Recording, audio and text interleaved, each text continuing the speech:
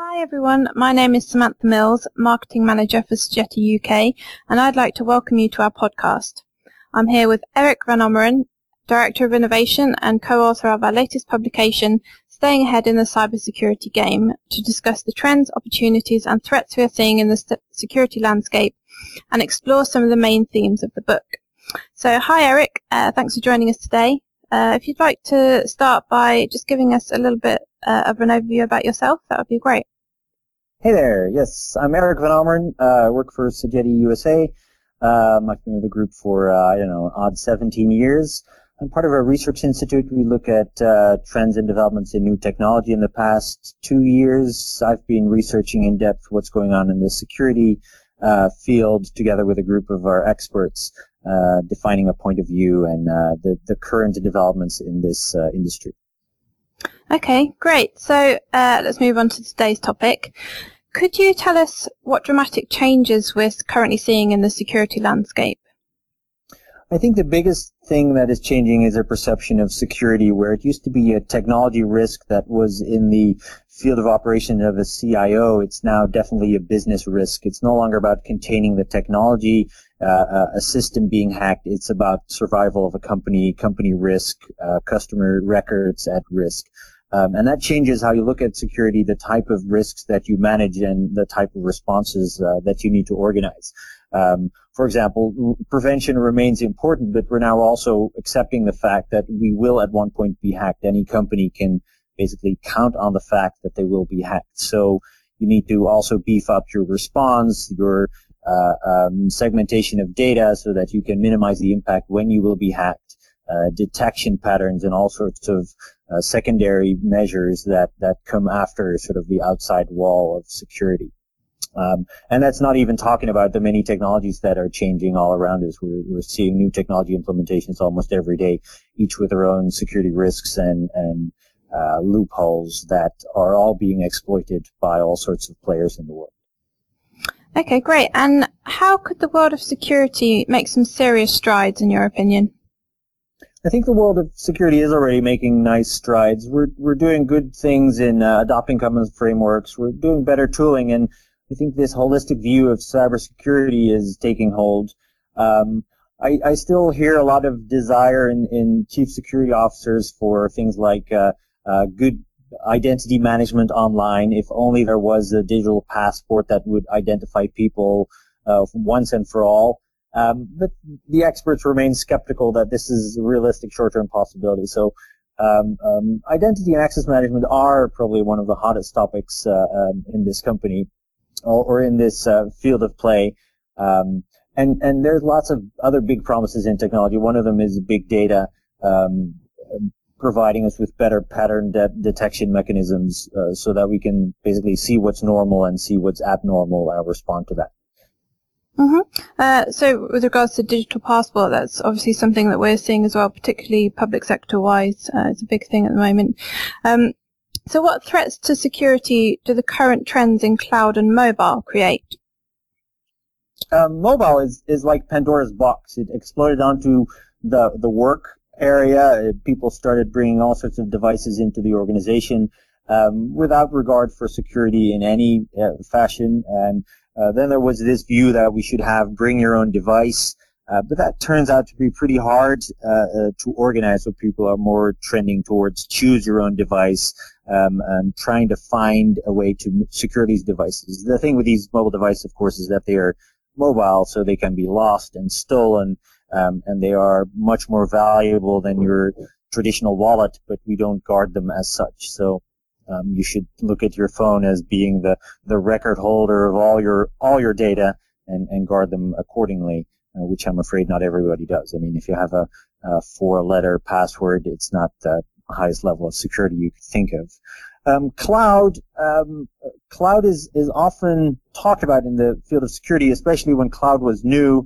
I think these days it's kind of assumed that cloud can be made secure, probably even more secure than your traditional data center. And you start to see solutions where cloud can be used to beef up security, so where you can offload certain security dimensions into the cloud to become even more secure.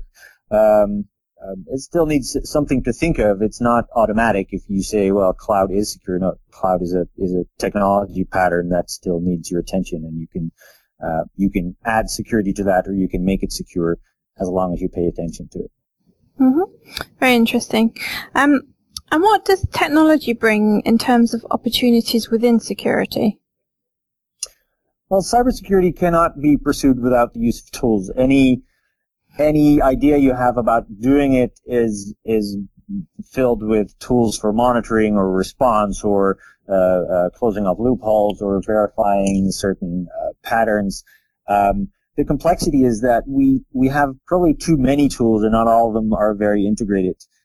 For each data set, we have a different approach. For each operating model, we have a different pattern.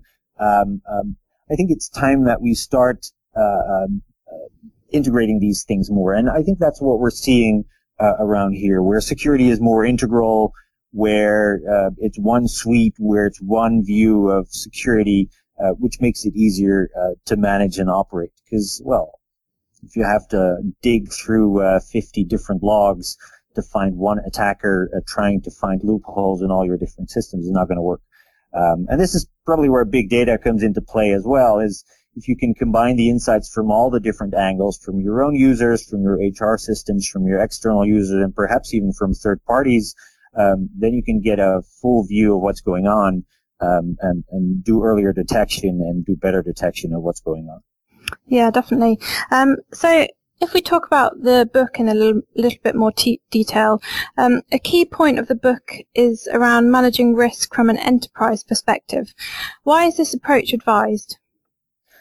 It used to be that security, it came up from the technical area where the nerds and the hackers were looking at bits and bytes, and that's still where a lot of the passion lies. So if you look at true security gurus, almost always they have a technical background. They relish in the creative dimension of security. It's about how can you hack into the most secure system. It's a lot of creative thinking. So it's very natural that there's a technical dimension to this. But these days, it's your company data at risk. In the early days of the internet, the technology was almost an add-on to the standing organization. These days, it's commonly assumed that your technology is your organization. If your technology fails, your organization fails. The risk that can be done if all your customer data gets leaked, or if your core systems gets broken into, or all your IP gets stolen and sent off to different countries, that is has a direct impact on your business outcome, on your reputation, on basically what you can sell and if you can survive. So it's a whole different level of risk, which also calls for a different level of organizing it. It's about how you segment things and how you prioritize things, and probably how much budget you want to allocate to certain types of risks, so that you at least survive, hopefully thrive in this era of digital opportunities. Yeah, absolutely. Another important theme in the book is encouraging and eliciting the right behaviour in people within the organisation. So what recommendations do you propose to trigger such behaviour? In the book, we talk about changing a discussion from fear to value. Fear is always a great motivator, but it's very short-lived. I can scare you into action once, maybe twice, maybe 3 times in a row, but that's it. After then, I can't scare you anymore. I cannot show another picture of a scary hacker that's going to steal your credit card information because, well, you've grown accustomed to that idea and you've never seen it up close, so why would you change your behavior? It's much more valuable to have a discussion about doing the right thing, being proud of doing the right thing, and probably design technology to do the right thing. So you can make a discussion about security not just a fear-driven discussion, but also a value-driven discussion. And we see that in lots of companies where they want to be a trusted partner, or they want to be a reliable partner, and they want to have a culture of checking the boxes. That is very much what you want to encourage, and probably you want to make that easy in technology as well. Sure. So the fear approach, in your opinion, is no longer effective then?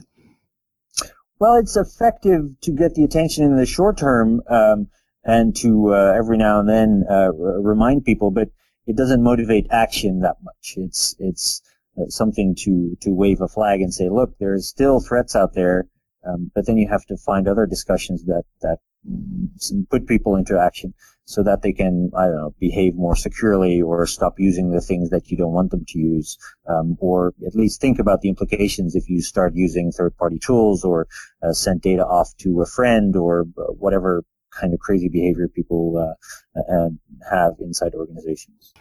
Okay, great. Thanks, Eric. So that concludes part 1 of our podcast on the trends, opportunities and threats in the security landscape. Make sure you listen to part 2 for more specific details on our publication, Staying Ahead in the Cybersecurity Game. Don't forget you can actually download the book itself from www.ict-books.com. Thank you for listening.